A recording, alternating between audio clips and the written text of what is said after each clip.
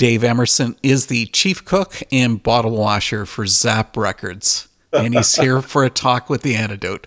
Thanks for coming, Dave. Dave, thanks very much for having me again. I think this is my third time, so, I feel privileged. It's true. We first got together when you came to the antidote in 2017 for an interview about ZAP Records. Is it that long ago? Wow. It has been quite a while. Now, This time it's not so happy. You've got news. I mean, I guess it won't be happy news for some people. After 5 years of running ZAP, and I would emphasize the bottle washer in that statement that you made, Dave. I've gotten to a point where I decided it's time to call it quits and move on to pastures new. What was your motivation for starting ZAP Records in the first place? I think it was really just about trying to help my friends who were musicians to get a little bit more exposure for their music, because I know a lot of that kind of administrative distribution side of things when it comes to music can be really daunting for people. And I had a little bit of experience of that from being in the old timers. And so, I had a desire to kind of share that knowledge and help people to get their music out there. And I would say that if that was the goal, then we definitely achieved that goal. Something about ZAP Records is that it's very different from most labels. I mean, many of your artists come from what I'd call, I guess, the music fringe, meaning bands that don't have a traditional style.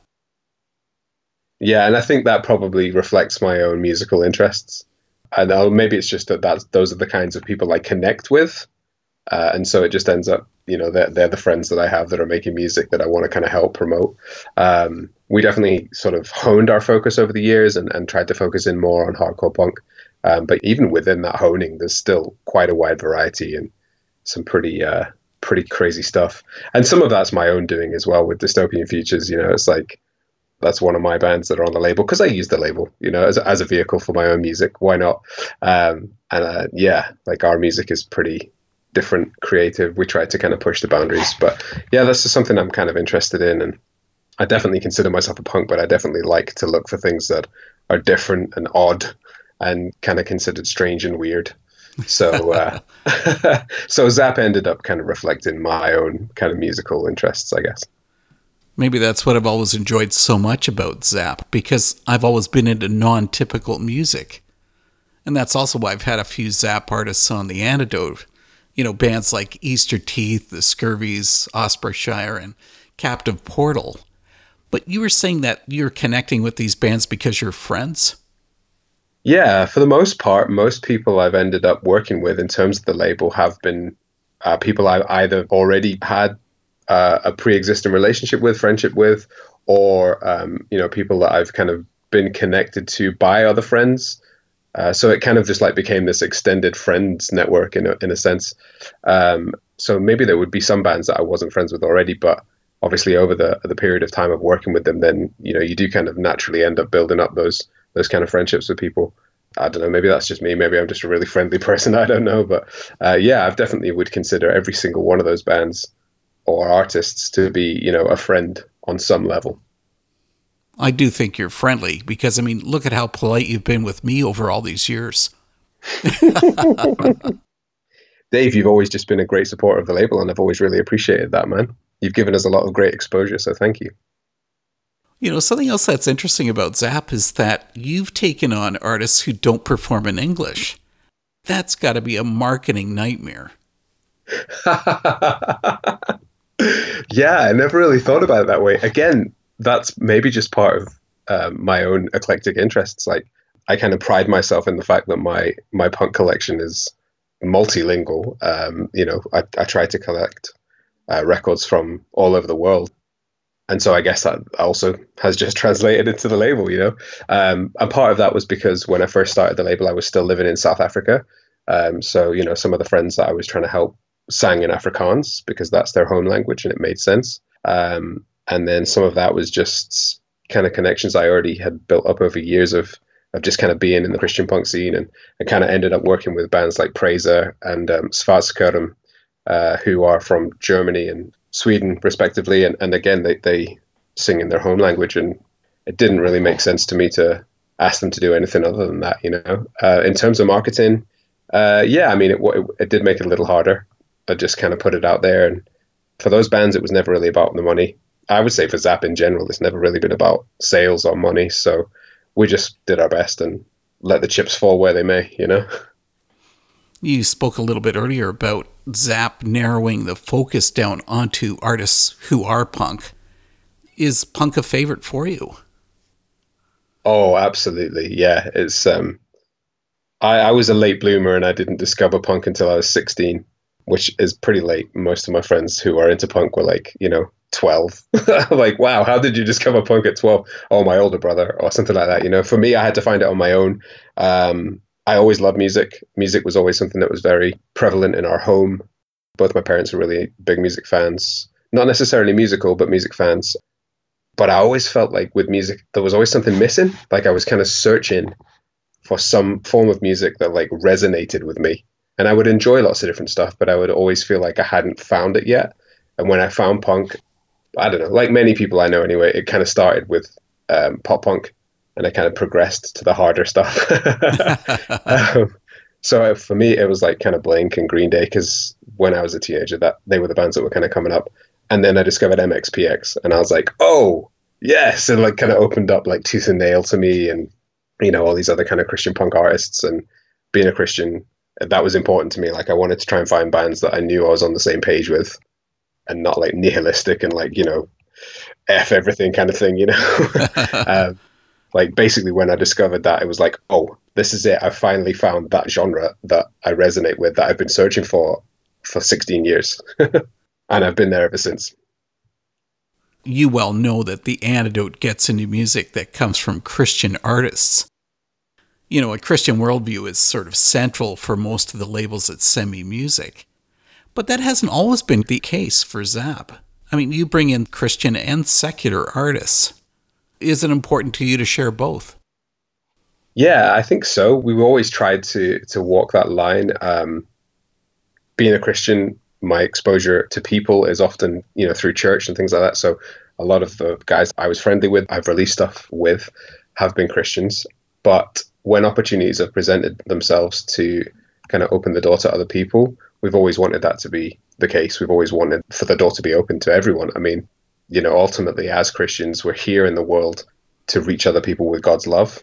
And so for me, with Zap, it felt like that was one way of doing that, like opening up that resource and allowing people to be blessed by it as a way of showing God's love in a practical form.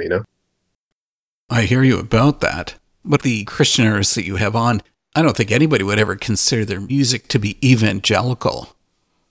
No, it's definitely not church music either. Although I guess it depends what church you go to, but certainly not in my experience. It wouldn't necessarily be church-friendly music. But yeah, I don't think anyone that's been involved in the label is, necessarily massively like outspoken or out to sort of like convert anybody. I think for most of the artists on Zap, it's really more about just expressing themselves, expressing their faith, but just in ways that are just very true to themselves and kind of real and not with any sort of hidden agenda or attempt to kind of proselytize people. You might find some Christians that say that's straddling the fence.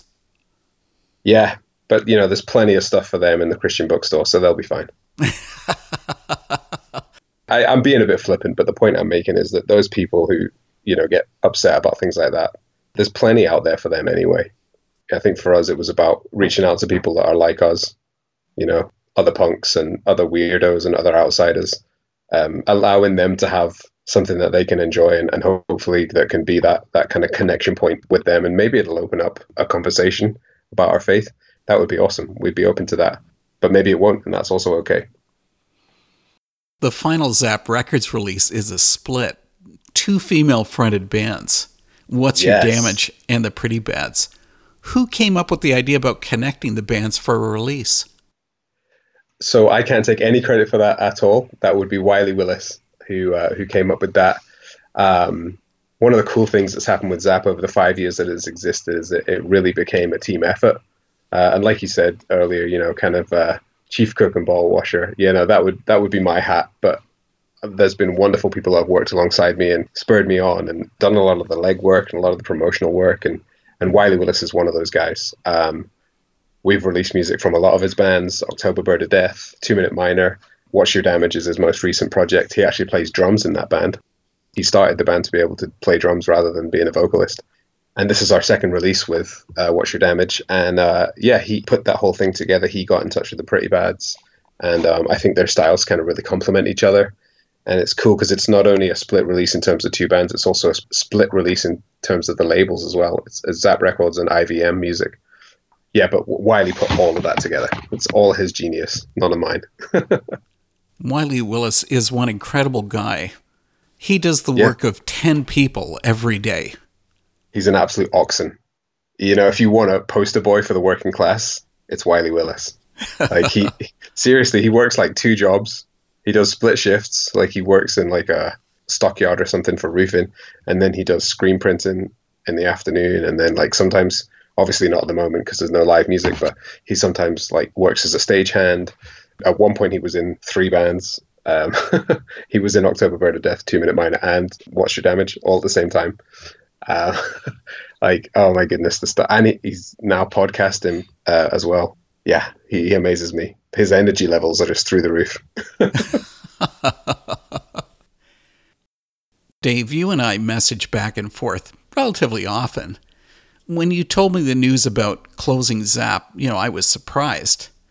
You also told me, and this is what you'd said, it got to a point earlier this year that it was becoming toxic and my stress levels went through the roof. What were the issues? Yeah, Dave, I'm glad that we get to keep in touch with each other. It's a blessing. It did get to the point where it was toxic. And what I meant by that was that ultimately I was spending a lot of time kind of thinking about ZAP, planning for ZAP, and it just became this thing where the stress that I was feeling about ZAP and the kind of roles and responsibilities that I had within running ZAP, it was building up within me and was affecting my mental health. This is not something that's particularly easy to talk about. It's something that people need to, be increasingly aware about. And so for me, really, what was going on there was like I get to a point with my stress where I can't disengage from it, I can't disconnect from it, and it starts to affect everything around me. So like I can be stressed out about one thing, like ZAP, for example, and that can kind of just bleed into kind of the way I view the world, the way I deal with my relationships with other people. It's not easy to put into words, but it basically just kind of becomes this cloud. And what I've learned over the years of being quite an anxious and stressed out person is that when I get to that stage, I have to kind of like stop and I have to look at everything that's going on in my life and analyze where the stress is coming from. Like, what are the trigger points? And then once I find those, I need to analyze what I can do about them.